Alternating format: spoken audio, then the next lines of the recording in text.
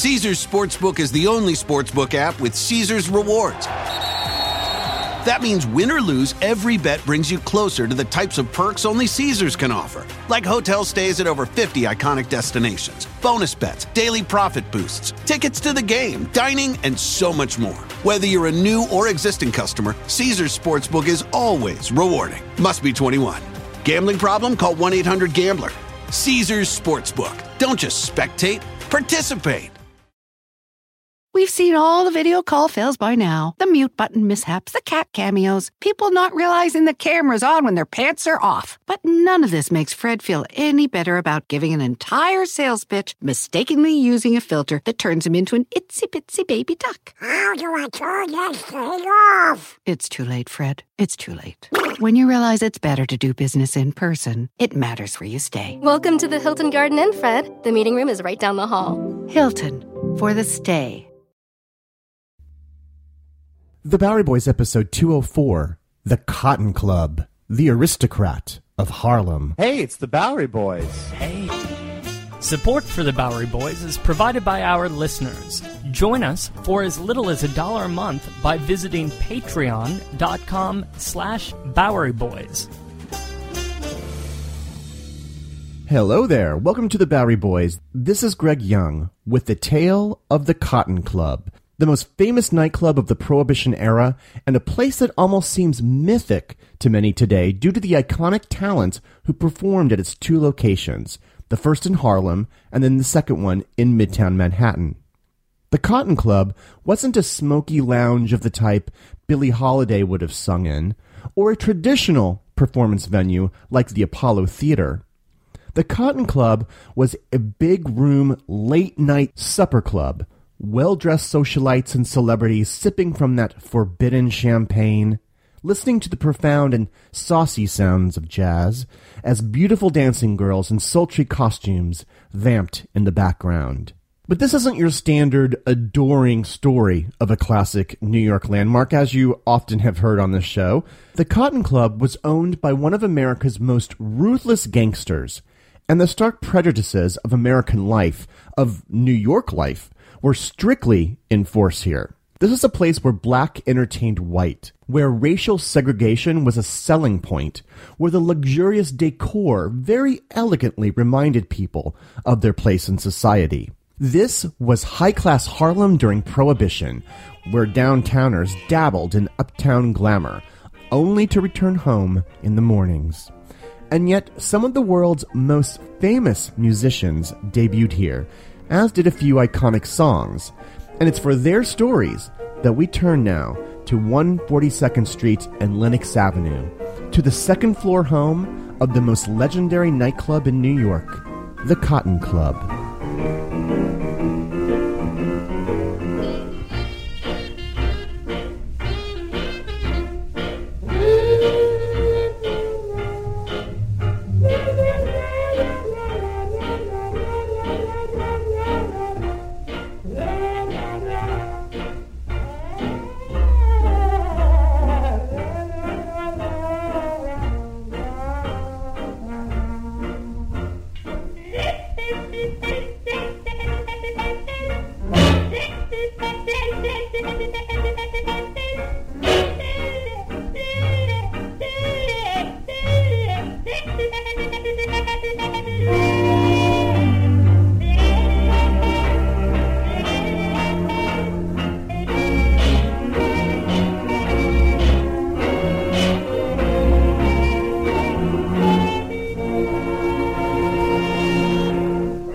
The story of the Cotton Club begins not with a musician or a gangster. It starts with a boxer. Jack Johnson was one of the greatest athletes of the early 20th century, and certainly the most famous African American in the world 1 century ago. A heavyweight fighter of superlative skill. Famed sports journalist Nat Fleischer said, quote, "He possessed everything a champion could hope for: punch, speed, brains, cleverness, boxing ability, and sharp shooting." But Johnson's fame had put a target on his back. He had most famously humiliated a white boxer in the ring in 1910 to win the heavyweight championship. And he was eventually charged for the unbelievable sin of crossing state lines with his white fiancée, charged via the Mann Act, ostensibly for sex trafficking, but used in the Jim Crow era to persecute men like Johnson. He eventually served time in 1920 for a violation of the Mann Act. When he got out of Leavenworth Prison, with his best days in the ring behind him, Johnson needed a project to restore his fame and get his finances back on track. And for this, he headed to Harlem. The Douglas Theater was a rather unsuccessful stage, built in 1918 at 142nd Street and Lenox Avenue, a building that just happened to have a large second-floor dance hall of the type one might waltz upon or perhaps shimmy to a bit of ragtime. Johnson, who had actually owned or been connected to a few nightclubs in Chicago years earlier, now leased the second floor and turned it into a supper club called Club Deluxe. It didn't keep that name for very long, however, nor did Johnson remain the principal proprietor, because Harlem was about to become the hottest destination in Manhattan. The 18th Amendment went into operation on January 16, 1920, effectively ending the sale of alcohol in the United States. But of course, we know Prohibition meant only the legal elimination of spirits. A mob-run network of alcohol manufacturing and distribution soon rose to meet the demands of non-teetotaling New Yorkers, and soon it seemed every dank corner in Manhattan had spawned a speakeasy or a gin mill. Prohibition reinforced the power of the mob, who had the resources to coerce corruptible law enforcement to, on occasion, look the other way. And so comes into the story one of gangland's most vicious figures, Owney Madden. Madden was born in Ireland in 1891, but his brutality and street tough was formed on the streets of Hell's Kitchen as a member of the Gophers Gang. We mentioned them in our Hell's Kitchen podcast from last year, as some of you might recall. He'd earned the nickname Killer Madden before the age of 18. In the winter of 1914, his henchmen brutally killed a man from a rival gang called the Hudson Dusters in a bar at 41st Street and 8th Avenue. Madden was sent up the river to Sing Sing for 20 years, but managed to get out on parole in 1923. He emerged as a major player in the New York liquor racket, scooping up control in nightclubs throughout the city, including Johnson's establishment here, Club Deluxe.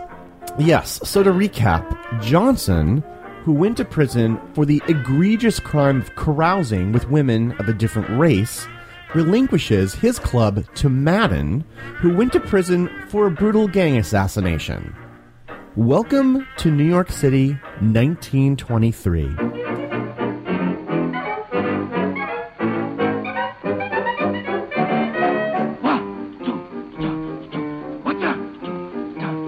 By the early 1920s, Harlem had become a thriving African-American neighborhood, but Madden's club would not be for black patrons. Jazz music was a new phenomenon, pretty much. In terms of a mainstream appeal, it had become a thing ever since the first jazz record was recorded and released in 1917. While that recording artist, the Dixieland Jazz Band, J-A-S-S, the Dixieland Jazz Band was a white ensemble, the heart and soul of jazz music was obviously in Harlem, where black and white musicians played together. Jazz became the rage of the jazz age, because it embodied something fresh and something out of bounds, and exactly at the same time that America put a cork back in its bottle of booze.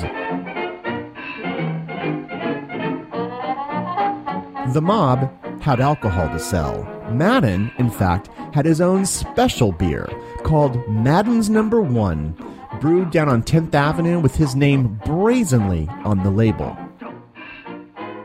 It's believed that Madden himself gave his club its new name, the Cotton Club. It was to be top-notch, a late-night hotspot that bested even the houses of Times Square and Columbus Circle. With late shows at midnight and 2 in the morning, It could seat anywhere between 600 and 700 people, depending on the night, arranged in a wide horseshoe pattern, facing into a dance floor and a small stage for the musicians. The Cotton Club was a sexier uptown version of these heady midtown supper clubs, and soon other proprietors with varying degrees of mob connection soon opened other establishments in Harlem like Connie's Inn at 7th Avenue and 131st Street, and Small's Paradise at 7th Avenue and 135th Street. This neighborhood where all these clubs opened, these lounges and nightclubs and speakeasies, well, it all took the name Jungle Alley as a sort of nighttime playground for residents and wayward visitors alike. According to writer Lloyd Morris, quote, long after the cascading lights of Times Square had flickered out, those boulevards were ablaze. Until nearly dawn, the subway kiosks poured crowds onto the sidewalks.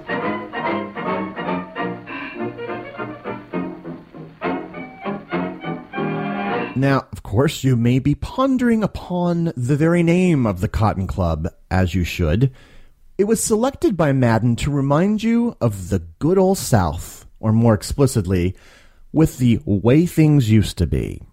If you didn't get that from the name, you were instantly reminded once you walked inside and took a gander at the decor by Florin Ziegfeld's stage designer and the artistic director at the Metropolitan Opera, Joseph Urban.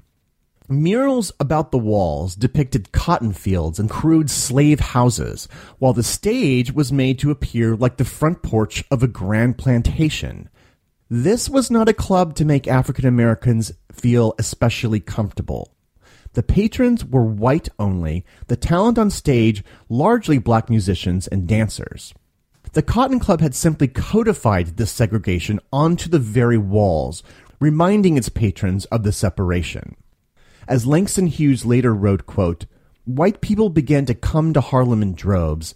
For several years, they packed the expensive Cotton Club on Lenox Avenue. But I was never there, because the Cotton Club was a Jim Crow club for gangsters and moneyed whites, unquote.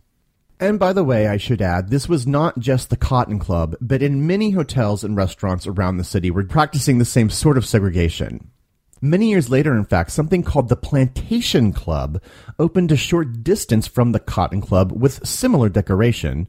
Madden, of course, made sure that that club was shut down rather quickly.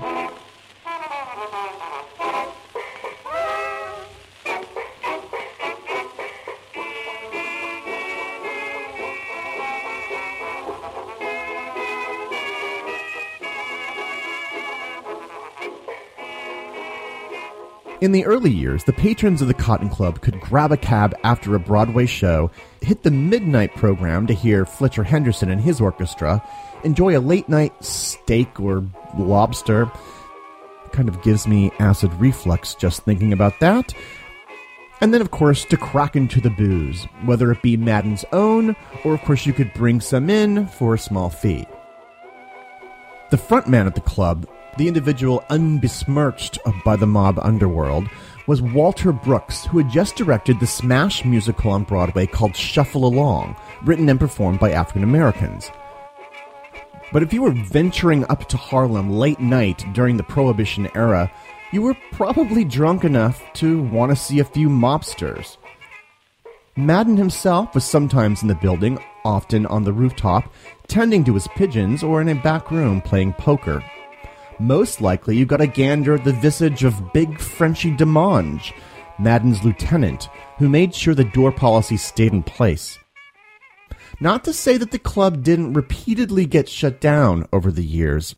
From June 23rd, 1925, quote, Owen Oney Madden, a notorious gangster and gunman, turned up again yesterday in a liquor case. He was named in a federal court as secretary of the Cotton Club, which Judge Francis A. Winslow padlocked yesterday for 3 months, unquote. And yet, every single time the Cotton Club reopened, that is, I guess, the old Madden charm, I guess. The club had a sterling reputation, partially due to radio broadcasts from the dance floor, and Big Frenchy kept such a tight ship here that dozens of celebrities swung through, mostly on Sunday nights, which were nicknamed Celebrity Nights, when they were sure to be seen and written about. Mae West, Jimmy Durante, even the mayor of New York himself, Jimmy Walker. And let's not forget Edwina Cynthia Annette Mountbatten, a.k.a. England's Lady Mountbatten, who gave the club its famous nickname, the Aristocrat of Harlem. But if you're looking to royalty to give a little prestige to the Cotton Club, don't ask a lady, look instead to a duke.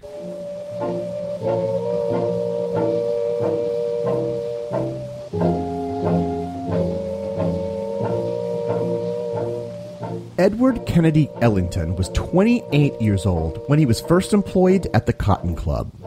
He was born in the spring of 1899 in Washington, D.C., and wrote his first song, Soda Fountain Rag, at 15 years old while actually working at a soda fountain. He wasn't just a talented young musician, he was also rather debonair for his age. According to Terry Teachout in his biography of Ellington, quote, he offered multiple explanations on how he acquired his lifelong nickname, but most of them point to his having been dubbed Duke by a childhood friend, partly because of his princely manner, the Duke of Ellington's name would have been known to his playmates, and partially because his mother dressed him so stylishly, unquote. But it was the grace he brought to ragtime and jazz music that got him into New York clubs by the 1920s. Duke was working at the Club Kentucky in Times Square in 1925 when he was discovered by music publisher Irving Mills. It was through Mills that Oni Madden heard of Duke Ellington, and he wanted him so badly for the Cotton Club that Madden's men actually strong-armed him out of another engagement in Philadelphia. When the theater owner there refused to release Duke from his contract, Madden's men reportedly said, quote, "Be big, or you'll be dead." Dancing to music by the Duke continues, and the next invitation to the dance comes under the title, If You Were in My Place. Duke Ellington and his orchestra debuted at the Cotton Club on December 4th, 1927. This is one of those classic artist-venue pairings that has entered music legend. The Cotton Club made Duke Ellington's career, and Duke made the Cotton Club, performing both the late-night shows and, of course, all the dancing in between.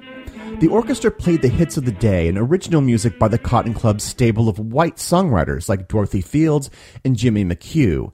Those were for the shows, but in the interim dance floor sections, he was able to play some of his own original music, some of it broadcast out to listeners on a weekly program on WHN radio station of the Ridgewood Times newspaper. Before the Duke gets away from us, I want you to latch on to a medley of your own tunes, too. Now, which one are you going to do first? We'll do the swing section. Swing section first? All right, let's so I have won't it. forget the mistake.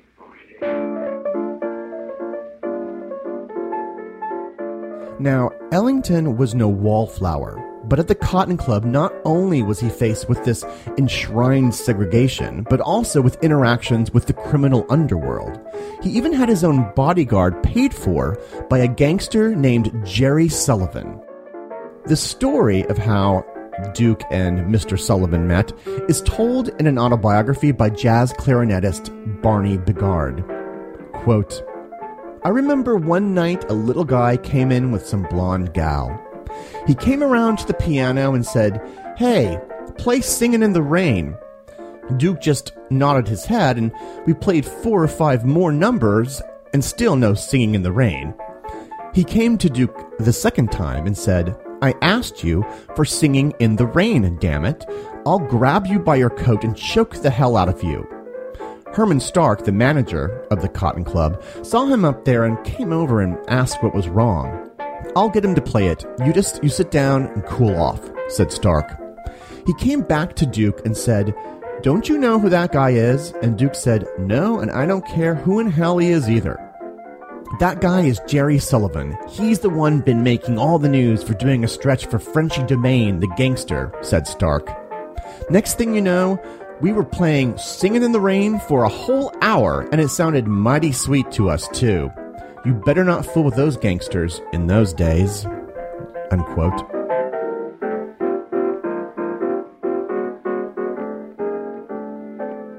By the time Duke and the band left the Cotton Club in 1931, he had become a recording and film star and launched an incredible tour of the United States and Europe that would cement his status as one of the biggest stars in the world, defining the sounds of swing and big band. He would often come back to the Cotton Club, but to a very different environment. So who do you replace Duke Ellington with? Well, when I come back, we'll focus on the rest of the talent of the Cotton Club, some very famous names and others who have been unfairly forgotten. Also, what happens to the Cotton Club when you can finally drink alcohol, anywhere? The Cotton Club's move to Midtown as the jazz age dries up after this commercial break. In the decades before the Civil War, slavery's grip on America tightened. But soon, a diverse group of abolitionists, both black and white, began to construct a clandestine path to freedom for the enslaved. Hosted by Lindsey Graham, Wondery's podcast, American History Tellers, takes you to the events, times, and people that shaped America and Americans, our values, our struggles, and our dreams. In the latest series, American History Tellers explores the Underground Railroad, a covert network of secret routes and safe houses operated by men and women committed to helping enslaved people escape bondage in the South. Fugitive slaves and anyone helping them face terrible violence and even death if caught. But for those brave enough to risk the journey, the Underground Railroad offered a path to the northern states and Canada, where their freedom was assured. Follow American History Tellers on the Wondery app or wherever you get your podcasts. You can binge this season's American History Tellers, The Underground Railroad, early and ad-free right now on Wondery Plus.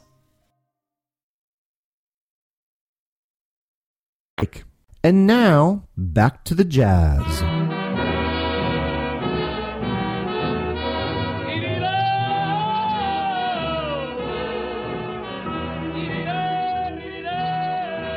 In February of 1931, another of Irving Mills' songwriting discoveries, Cab Calloway, took over from Duke Ellington at the Cotton Club. 1 month later, Calloway entered the studio to record the song that would become his biggest hit. Folks, here's a story about Minnie the Moocher. She was a red-hot hoochie coocher. She was the roughest, toughest frail, but Minnie had a heart as big as a whale. Huddy-ho, huddy-ho, huddy-ho, hidey, hidey, hidey, hidey, hidey, hidey, hidey,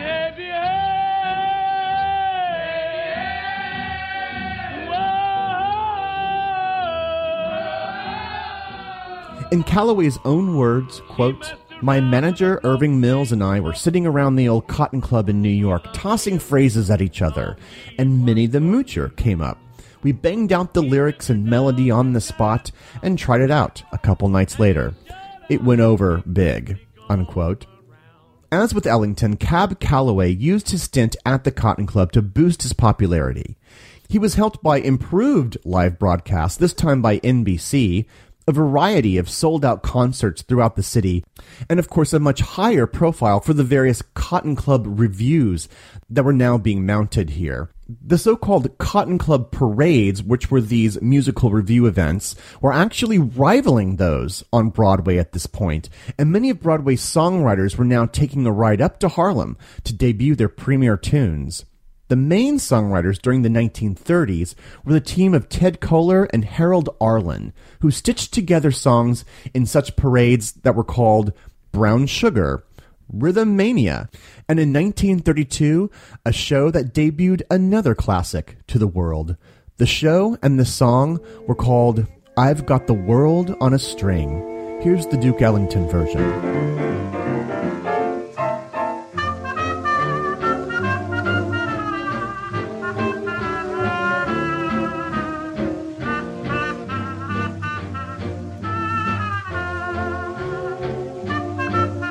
The shows needed to get flashier, more elaborate, because things were changing in New York City by this time. By 1932, Oni Madden was no longer a regular presence at the Cotton Club.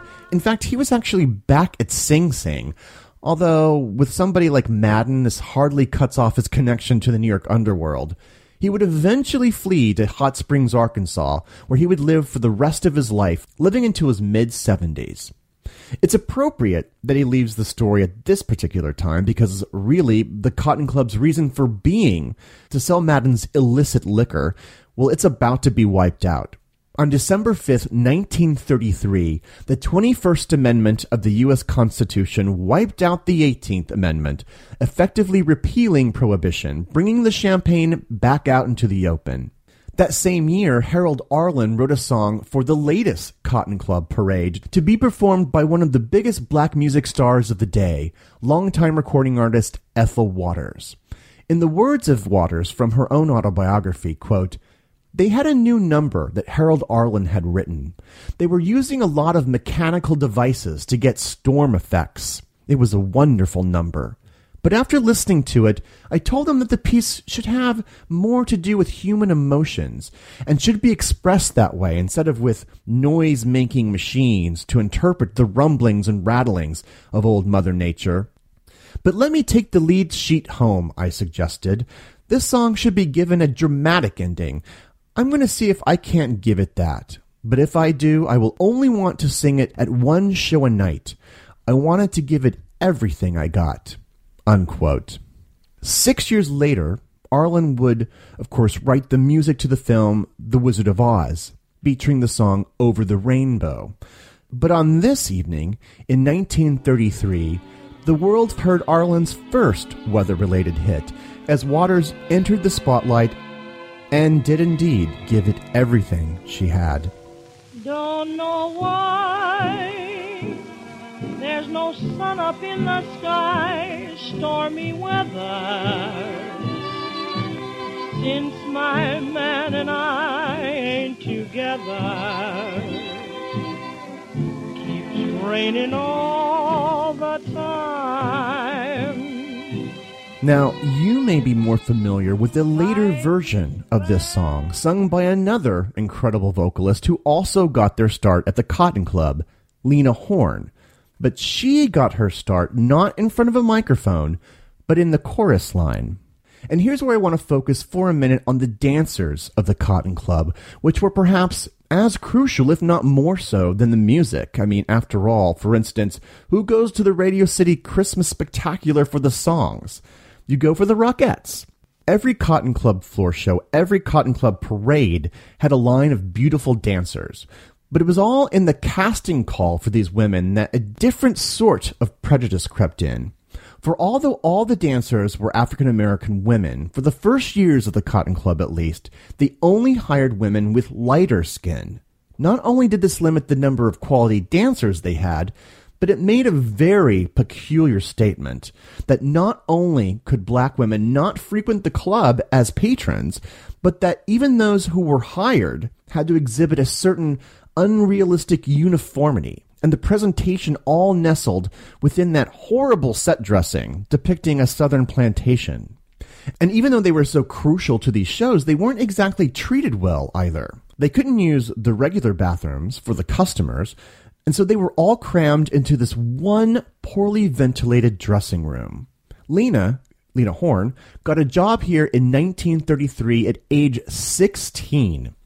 It was a vigorous experience, to say the least, as she said, quote, "I was no longer a child. I was working in a line at the Cotton Club in Harlem, and that kind of life grows you up fast," unquote. Now, if a 16-year-old girl in a saucy chorus line shocks you a little bit, let me tell you about the Nicholas Brothers, the dancing duo who debuted at the Cotton Club in 1932 when older brother Fayard was 18 and his younger brother Harold was 11. They would be among the most famous acts associated with the Cotton Club. Here's a little dancing sound from the Nicholas Brothers in the 1943 musical called Stormy Weathers, which actually featured Lena Horne's version of the song.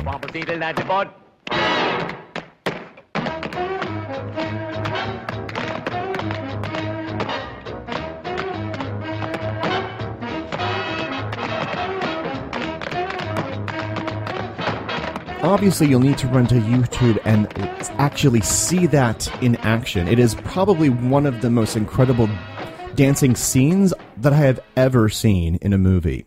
Well, by the mid-1930s, Harlem had lost a little bit of its luster for those fickle Midtown crowds, owing, of course, to the ready availability of liquor, but also to some of those racial barriers easing somewhat. Even the Cotton Club had begun allowing patrons of any race into the club in its final years. In order to justify those big shows filled with music and dancing girls, the Cotton Club had to come to the patrons. And so, on February 16, 1936, the Harlem Cotton Club closed for good and moved downtown to Broadway on 48th Street to be exact, opening on September 24th with a revue which featured dancer Bill Bojangles Robinson and the return of Cab Calloway, in a program that was the largest show in Cotton Club history.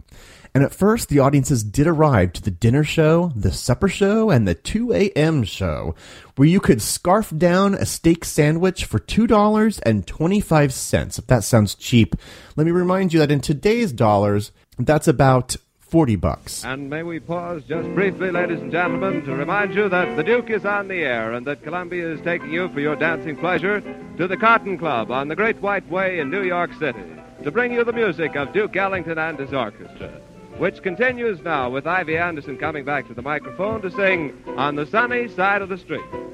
Many of the Cotton Club's alumni returned now and then to perform at the Broadway venue, including Duke Ellington and his orchestra and the Nicholas Brothers. Among the most notable of the newer performers here at this downtown venue were the Dandridge sisters, who were really just two sisters, Vivian and Dot, and their friend Etta. They soon became regulars at the club.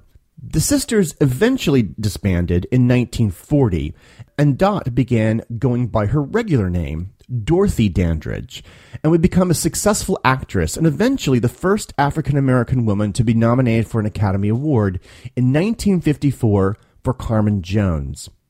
She even kept a little souvenir of the Cotton Club with her. In 1942, she married Harold Nicholas, the younger of the two Nicholas brothers. But by that time, the good times at the Cotton Club were over. They even tried in 1939 and 1940 to stay open during the summer to capture some of the crowds who were arriving in New York for the World's Fair out in Flushing Meadow. Describing the second year of the World's Fair edition of the Cotton Club Parade, the New York Times on May 12, 1940 said, quote, "At the head of this frolic, which boasts some seasoned talent culled from the variety realm, are Buck and Bubbles, those infatigable Nubian performers, displaying their usual rounds of tricks with some degree of freshness. And also to be seen are Tip, Tap, and Toe, who will cause your ears to ache and your eyes to marvel at their intricate tapology on a drum. June Richmond, a lady of generous dimensions, singing the usual ballads in stentorian fashion, and Anise and Allen, a nimble pair adept in serious as well as in the frantic mode of dancing." Unquote. This was the final show at the Cotton Club, which closed on June 10th, 1940. Sadly, the former locations of the two Cotton Clubs are much transformed today. There is, however, another establishment in Harlem that calls itself the Cotton Club, which is located on Harlem's west side. But the original location of the Cotton Club on Lexington and 142nd Street is totally gone, replaced with the Many-Sink Townhouse, which is the current home of the New York City Mission Society. The Broadway location actually had an interesting post-life as the Latin Quarter nightclub, owned by a man named Lou Walters, whose teenage daughter, Barbara Walters, would grow up to have a notable career. Today, the Renaissance Hotel stands on the very spot of the former Cotton Club. Well, I hope you've enjoyed this music-filled journey to the Prohibition and Depression eras of New York via the history of the Cotton Club and all of that fantastic music that was threaded throughout the whole show. Please come to our blog, BoweryBoysHistory.com, where I'll have some photos of the dancers and some of the icons, and of course lots of videos so that you can see some of these people in action and you can listen to and enjoy this music. I'll also have a list of all the songs that I used in this show. I'll have them on the blog. As always, you can also check us out on Facebook for some more fun stuff. Also on Twitter and on Instagram. We'd like to thank our Patreon members who have been instrumental in improving the show, and we greatly appreciate your support. And of course, if you are a Patreon member, you get extra stuff. So for instance, last episode's extra feature that was tied in to the Nikola Tesla show, well, I had a dramatic reading from a chapter of Nikola Tesla's autobiography. He has a really unique way of saying things. And as I said at the very, very top of the show, our book, The Bowery Boys' Adventures in Old New York, comes out in 1 month. So we're so excited. We're going to have a lot of events tied into it. In fact, our first one on June 2nd at the Museum of the City of New York is already booked. You can go get your tickets. Check out the blog for all the different news items about events that we'll be doing throughout the summer. Terribly excited about this, if you can't tell. So check all that information out. Thank you very much for listening to this show. I mean, I'm such a huge fan of all this music since I was in high school. And so it was an absolute pleasure to be able to dig into some of the stories of where this music really came from, where some of these famous songs came from. So thank you very much for listening. Have a great New York week, whether you live here or not.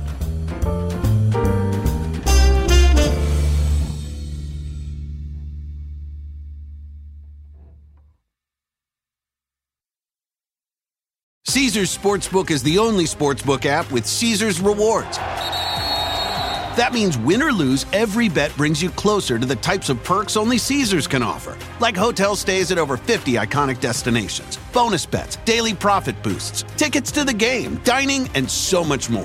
Whether you're a new or existing customer, Caesars Sportsbook is always rewarding. Must be 21. Gambling problem? Call 1-800-GAMBLER. Caesars Sportsbook. Don't just spectate, participate.